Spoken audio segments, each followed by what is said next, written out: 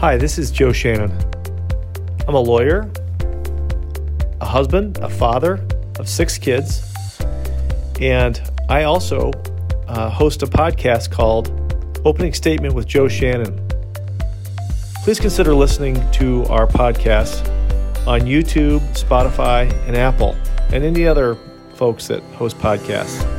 Just Google Joe Shannon and podcast, and you'll find it. I hope you enjoyed the show.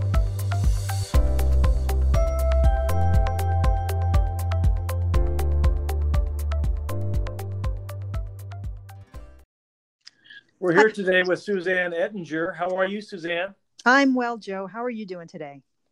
I'm good. So we're here talking April 9th, 2020. A very interesting time to be a law firm owner, isn't it? It certainly is. That's a good way to put it.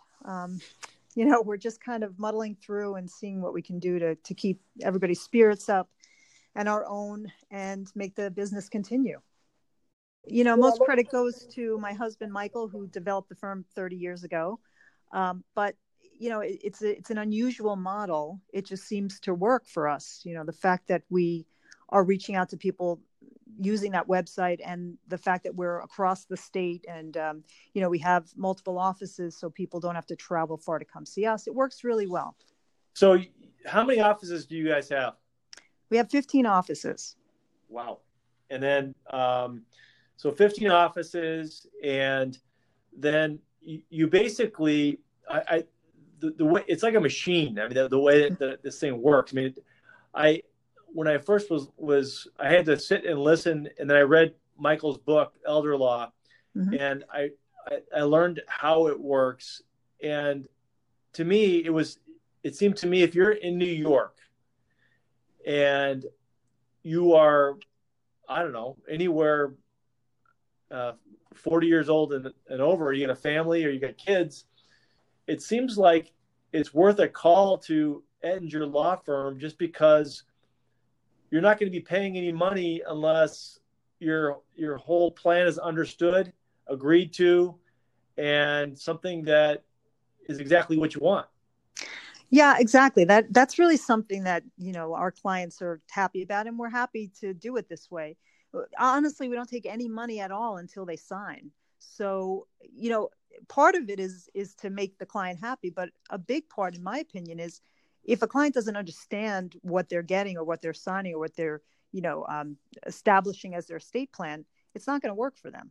So by the time people do sign, they're really very well informed. I joke to some of my clients and I say, by the time you sign this thing, you're going to be able to put on the seminar that you met me at, so they're really very, very informed and very comfortable. So let's back up. Tell us a little bit about your upbringing, Suzanne. Sure. Where are you from?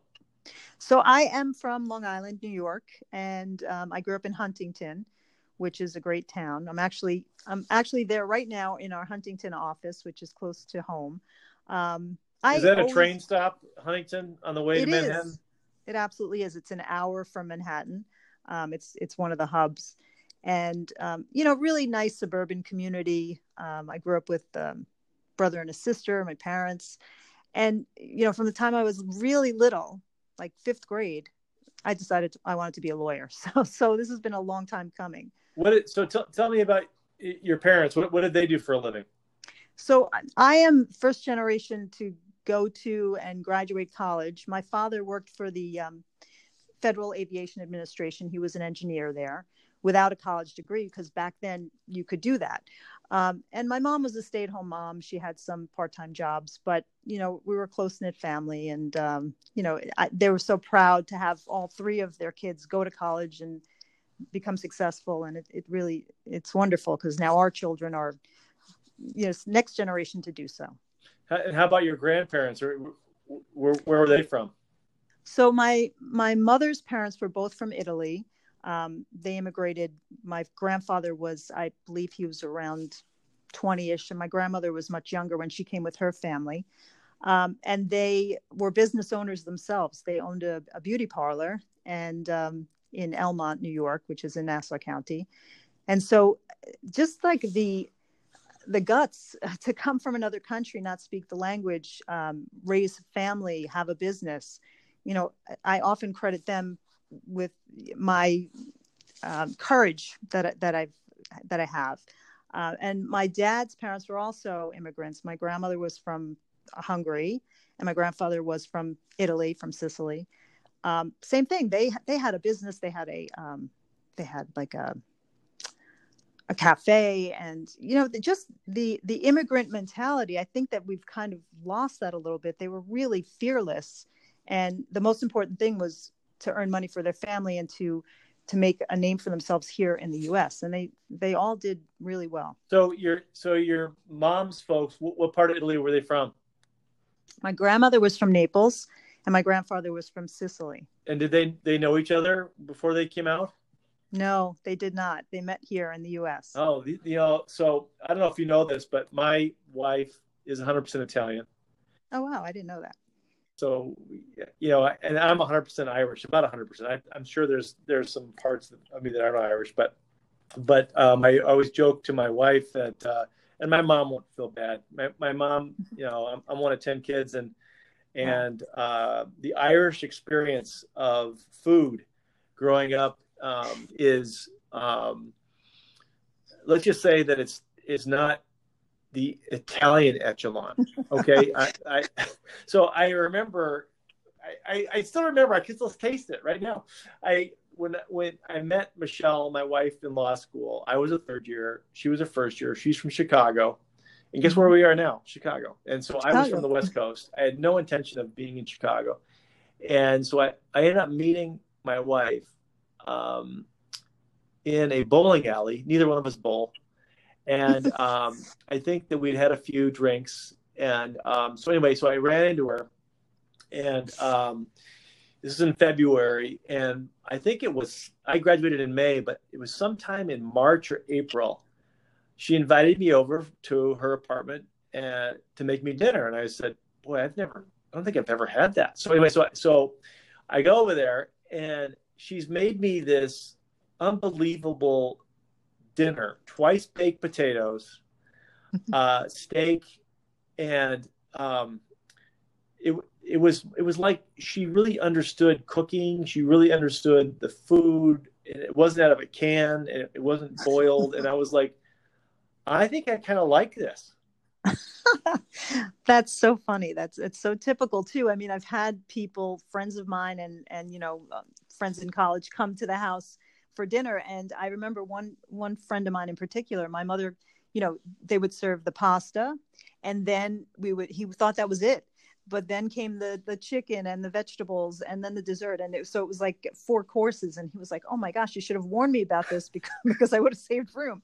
But yeah, food is really important in the Italian culture. And, you know, I mean, Irish and Italian is a good combination, though, I have to say. Well, I mean, the kids are beautiful. I mean, don't get me wrong, yeah. but I definitely, as far as the food aspect, you know, growing up, I mean, we were just happy to eat.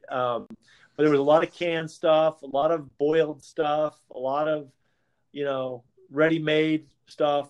But I tell you, when I got deeper into the Italian web, you know, my wife's parents are unbelievably good cooks. I mean, they are just, and they care so much about what they eat and where they buy it and all these types of things. Mm-hmm. And I gained big time after I joined this family. And you know, when you marry an Italian, you marry the family, and I liked it. I remember vividly also the first time I came to visit for Christmas, and my wife said, okay, we're going to go over to my grandparents for Christmas Eve. I said, wow. That sounds like a really good time. So I figured, you know, we'll just go over there. We'll stay for an hour. We'll say hello. And then we're out of there. Well, so basically it was a snowstorm in Chicago. I get into the car. We're staying with her parents, and her sister and her future husband and I are in the car, and they're driving through the snowstorm, which I'm like, this isn't safe. And they're driving down the expressway, and we get to this this house in this town called Berwyn, which is a near west suburb of Chicago, and there's 30 people there. Yeah, easily. Aunts, uncles, cousins, everybody, and like you said, it was like a flight of food.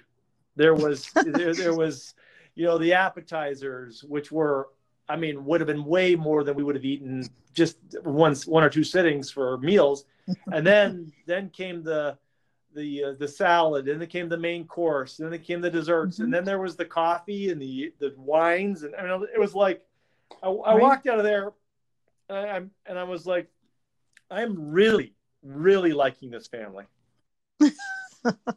Did they do the traditional fish dinner? Oh yes, yeah. We still do that for Christmas Eve. That's my favorite. We do this, Michelle and I host that typically, and Michelle's parents, Tony and Carmela, come over, and they are unbelievable. They have been barbecuing and roasting and they do all these unbelievable dishes. It's like it's so much fun. So that's our typical thing is we will go to a mass or earlier mass, and then we'll come back, and then everybody's there at the house, and we do this this Christmas Eve.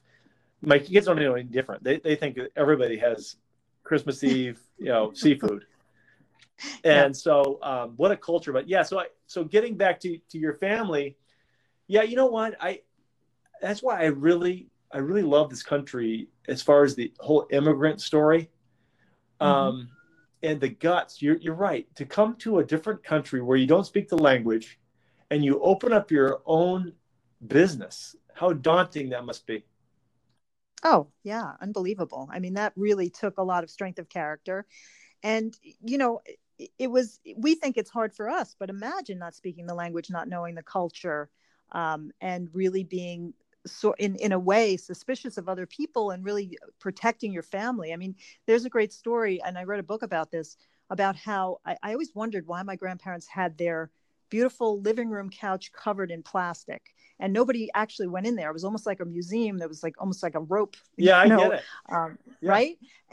And the book that I read explained that, immigrant families, they worked really hard for everything they had. And when they were able to buy nice things, they really wanted to protect and preserve them for their family. And I got insight into that into my 30s. But I remember being a kid in the summer, and when I was allowed to go in the room, sitting on the plastic couch and having my legs stick to the couch because it was hot. So, there's a lot of things that my cousins and I still talk about, because it really, I feel fortunate to be brought up in that kind of environment. So, that really brings us to what your firm's about is, what we pass on,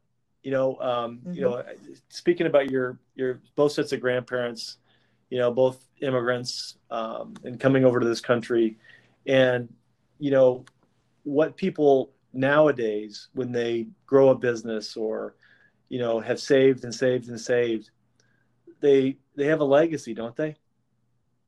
Absolutely. And that's what it's all about, preserving the legacy. I've been asked, what is a legacy to you? It's literally what you leave when you're gone, to your family, to your people that have known you. And what we do is make sure that people's legacies are preserved, and that things go to the next generation that they've worked so hard for. So it really is rewarding to be able to do that for people. So, tell me what distinguishes your firm from other firms as far as, listen, some people, they before they get on an airplane, they say, oh, I need to drop a will. And then they dash off somewhere and try and do a will. And, what distinguish that kind of thing to what you do? Yeah, well, I mean, I've seen some of that under the circumstances. I've had people call me and say, we have to do a will, because what if something happens as a result of this pandemic? And because of the changes, I mean, there's been a couple of executive orders that are allowing us to do things more remotely. Remote notarization and remote witnesses now just came to pass this week. But generally, in our practice, it's more a learning process. And we sit with the people, and as Michael and I always say, probably 90% of this type of law is social and 10% legal. And what I mean by that is we sit and we talk to people about their families and about the difficulties they may have, getting along or whatever. It could be a whole plethora of things. I mean, the norm now is not, mom and dad and kids. There are extended families. There are second marriages. So by the time I get to know my clients, I feel like I've almost had a therapy session with them. And a lot of them, are very grateful to be able to get out these points about their families and about what they want to leave behind. So, I mean, that's one thing. It's not cut and dry. It's not come in, sign this document. It's a process. The other thing is we're completely accessible to people even after they sign the documents. I mean, unfortunately, the standard in a lot of cases is, here are your documents, goodbye. But what we do is we develop a relationship with our clients. So, in this area of law, just like in many areas, questions come up and sometimes bad things happen. And our clients are assured that they have somewhere they can go if something happens or if they have a question. So that, in combination with, not asking for fees up front, really puts us apart, and from other firms and from other people, how they deal with things. So I mean, our clients are very happy as a result. So how do people how do people find out about you? I guess that's what I want to know. Yeah, that's a great question. I mean, before all of this happened, we really were in the seminar business. So what I mean by that of the 10 lawyers we have, 7 or 8 of them would do 1 or 2 seminars per week at restaurants. So we put on a dinner seminar. We invite people. We have a direct mail company that solicits people based on their age and their zip code. And at that dinner, first of all, I let people eat first. A lot of times when you go to one of these seminars, the person wants to talk and makes you wait to eat. It's more of a social and informational gathering. That's the Italian side of you, Suzanne. Absolutely. I can't let people wait to eat, especially seniors.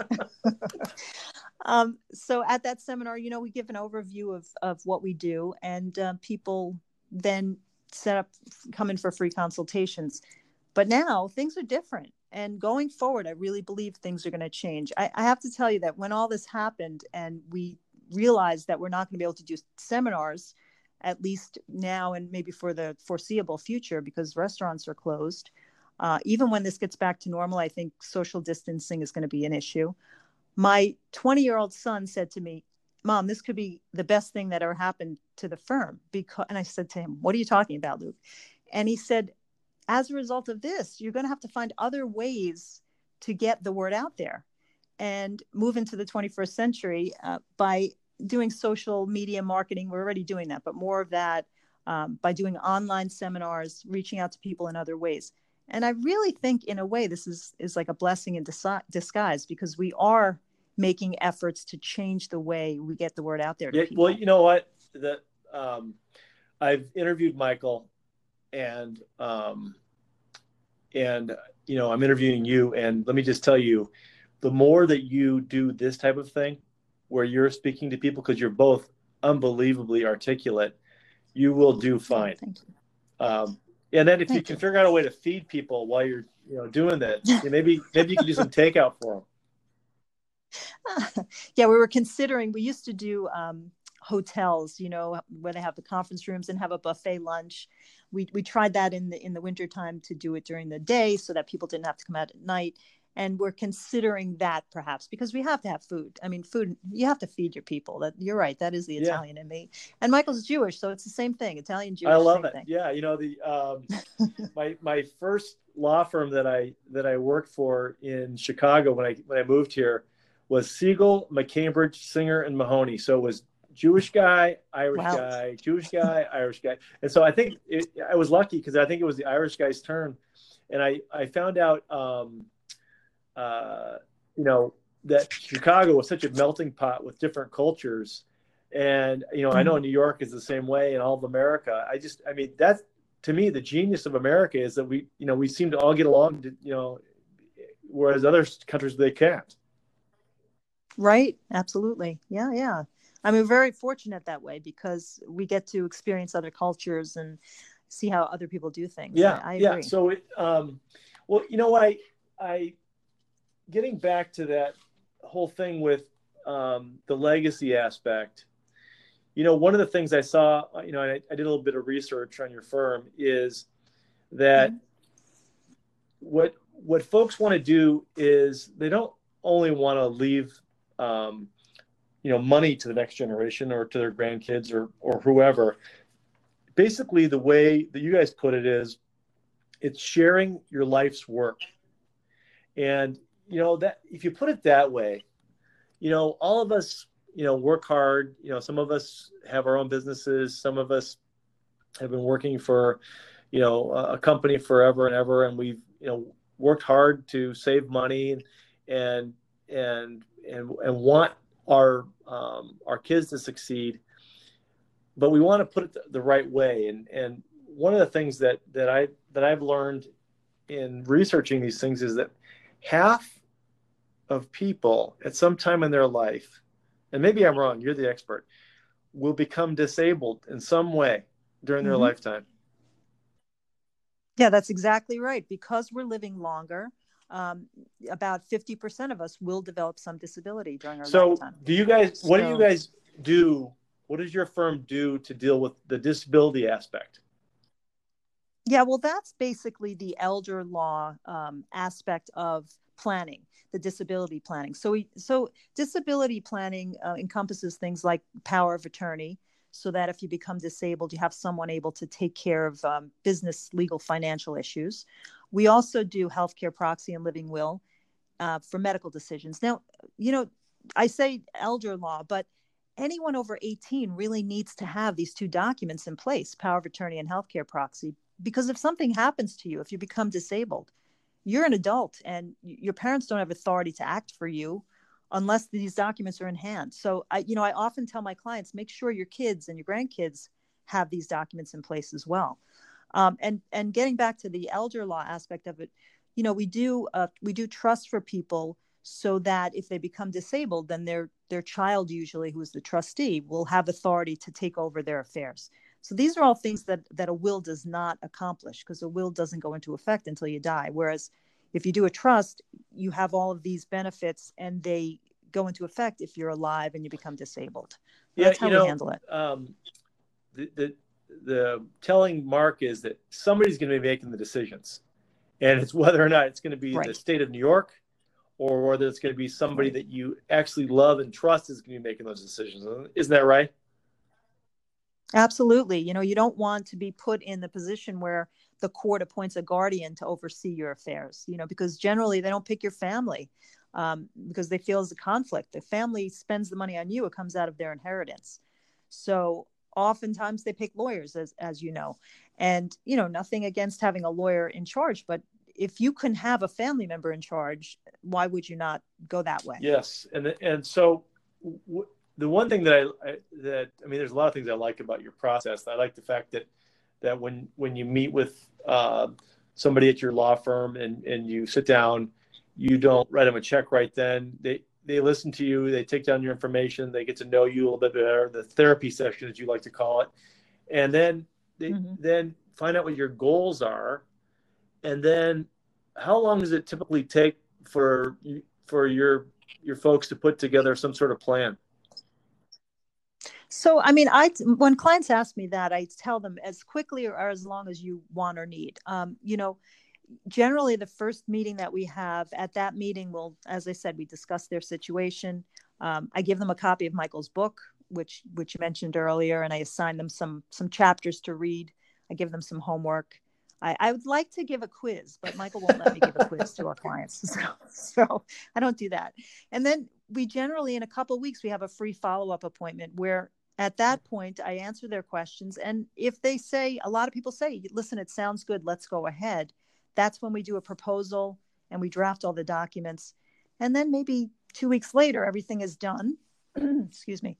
And we go over the documents with them. I, go through paragraph by paragraph. I always say translating from legalese to English. And then they sign. And it can be done within several weeks if necessary. Sometimes people take a few more weeks just to make sure they understand every point, but And that's so okay does the too. relationship end there? No, it doesn't. It just starts actually. We monitor and maintain the plans. If there are changes in the law that affect the plan, we call people in and we update them. Now that honestly, that does not happen very often, but we have, record of every plan. We have it's all computerized, so we'll know if something happens and it's affected. We also, as I said before, we offer free advice so that you can call or email anytime. And every 3 years, we have a free review. So we do call you back in to look over everything. Because as you know, things change, right? Divorces, marriages, birth stats. And if there's a change that needs to be made, we keep on top of that. I can't tell you how many people have come in and say to me, I did a will 5 years ago and I called the lawyer because I had a question, but he died or she retired, right? And who has the will? The lawyer does.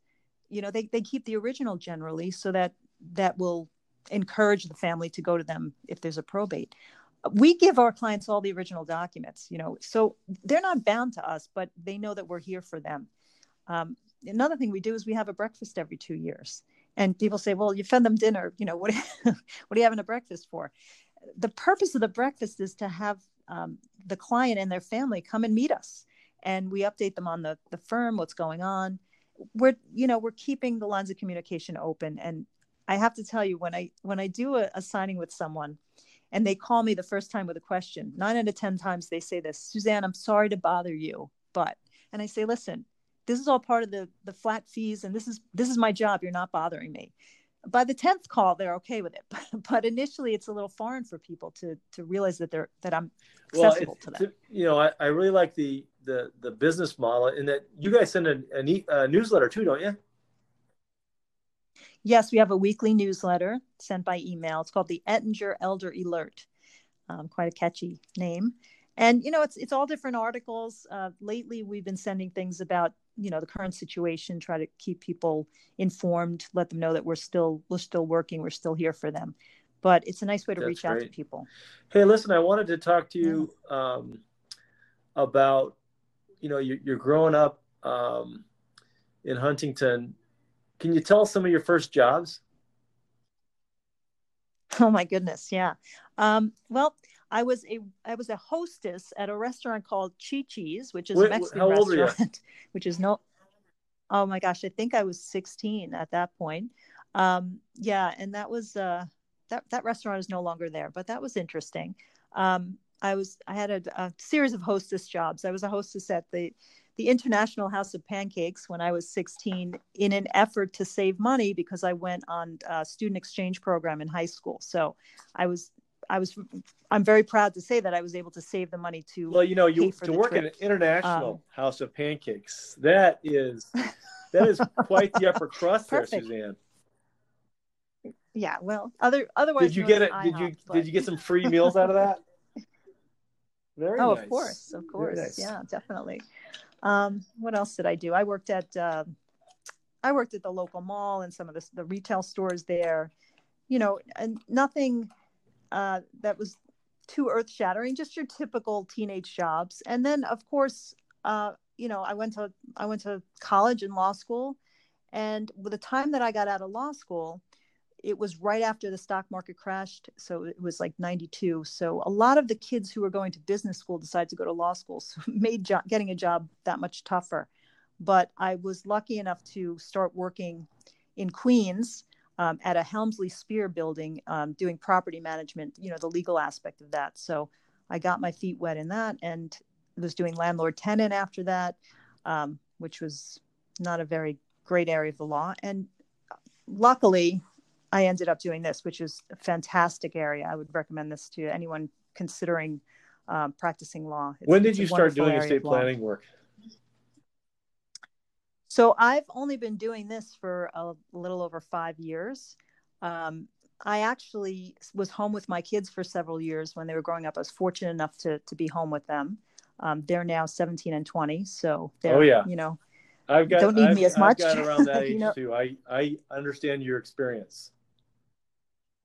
Yeah. So it's a big change. when they're little, as I said, I was fortunate enough to be there for them. Now they're just my friends, which is great. They don't need me as much. So it's a wonderful thing. When you were doing all these different types of work, how did that prepare you for estate planning? Honestly, I have to tell you that being a mother and a wife and, a volunteer for the PTA and for all the other activities I was involved in, I think that prepared me more than any law or any job that I had.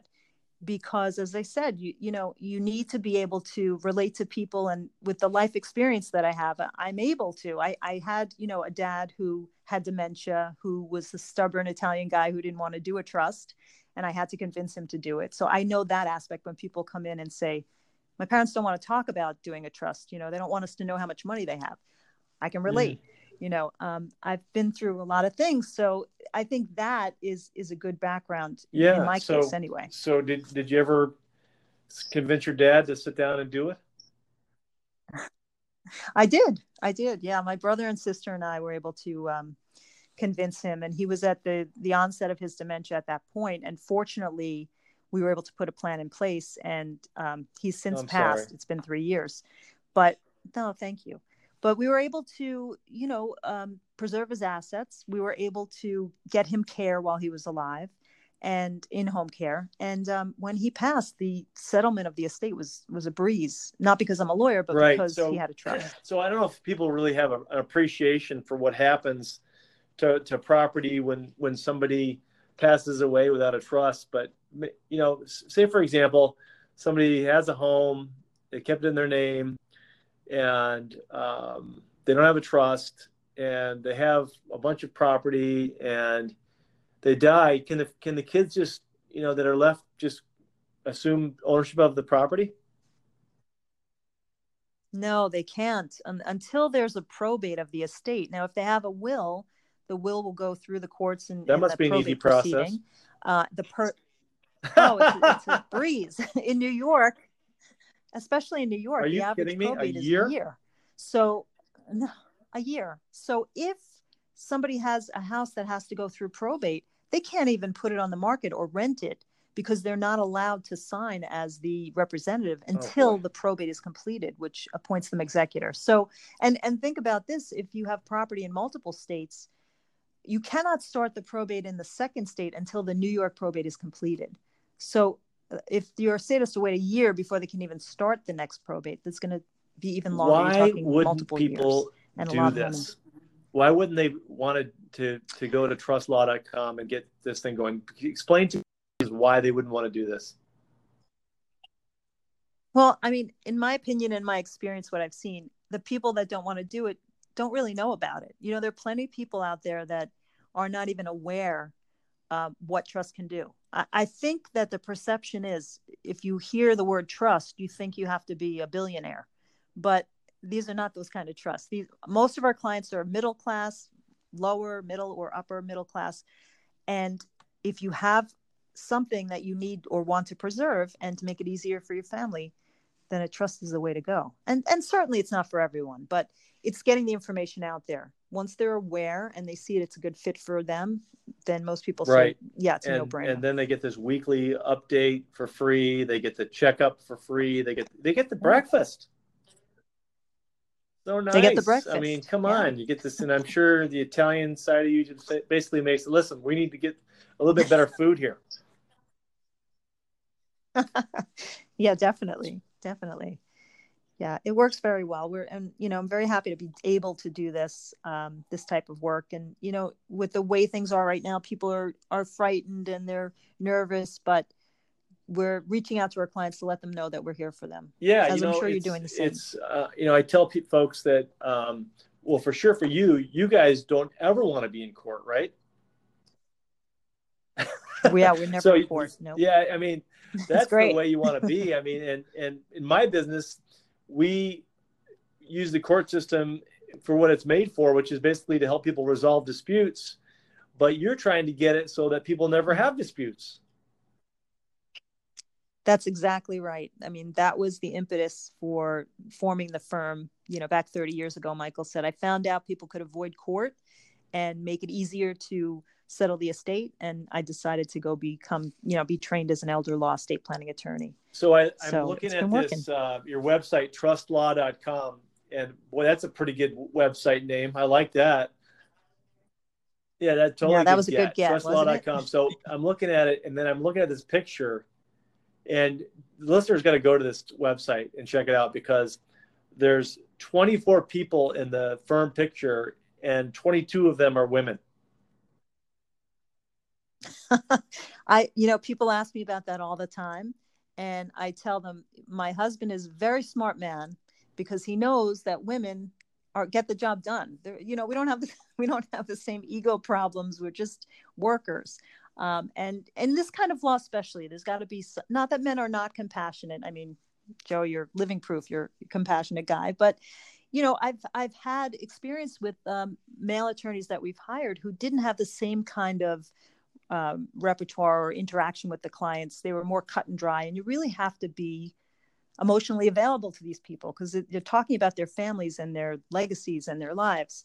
And it seems to work very well with That's a great. mainly female firm. I typically will ask people, Suzanne, and I think you may have even told me during this interview already, but are there any defining moments in your personal life that were something that shaped the way that you think about things, or where you got to today?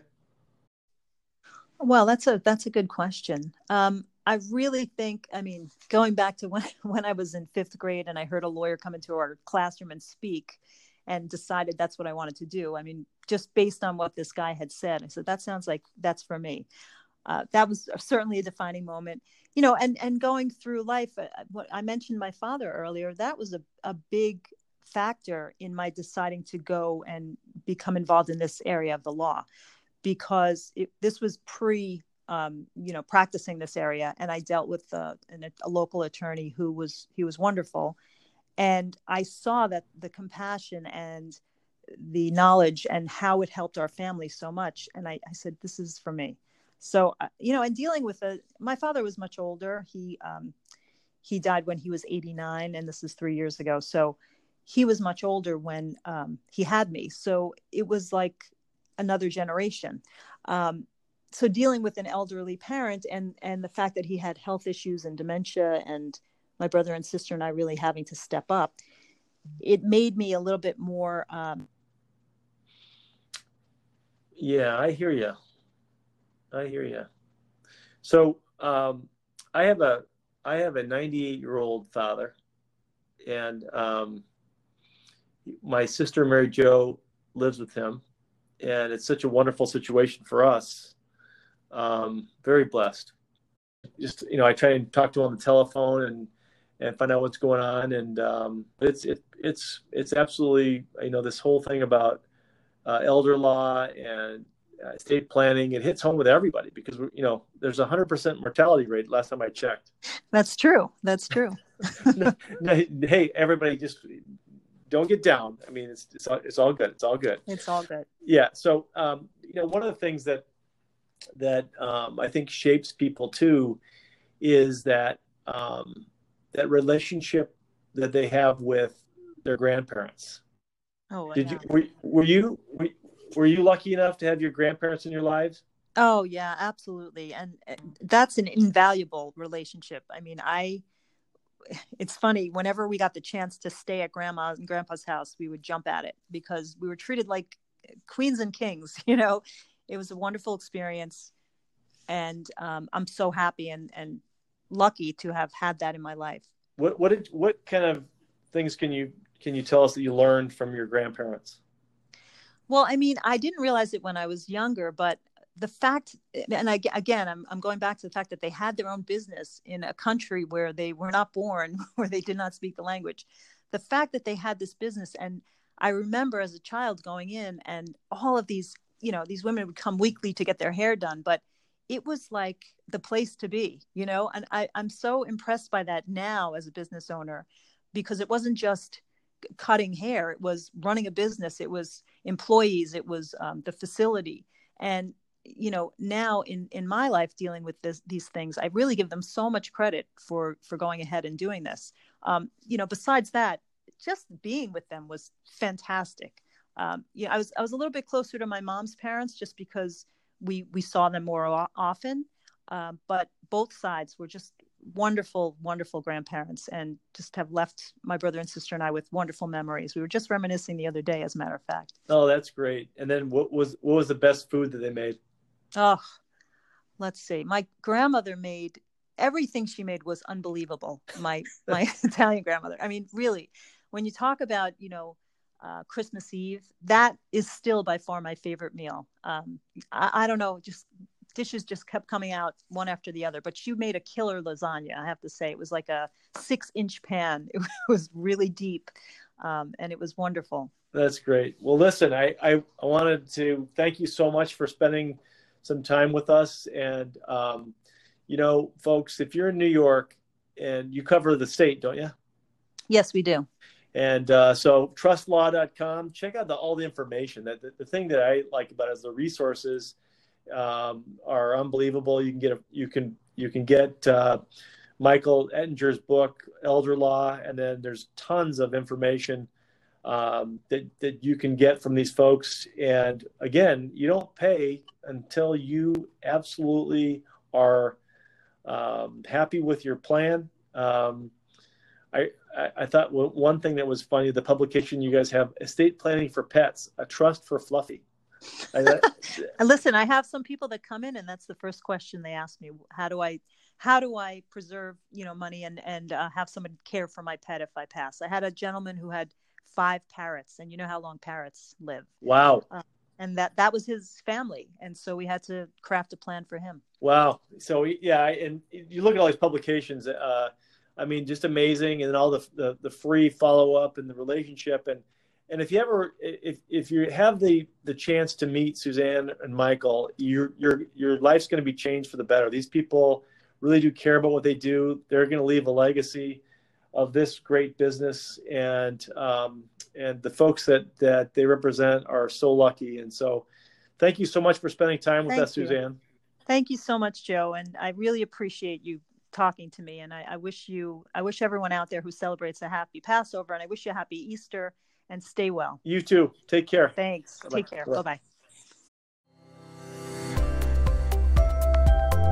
Thank you for listening to the opening statement with Joe Shannon.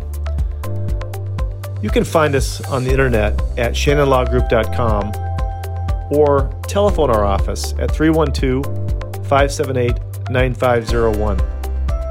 Have a terrific day.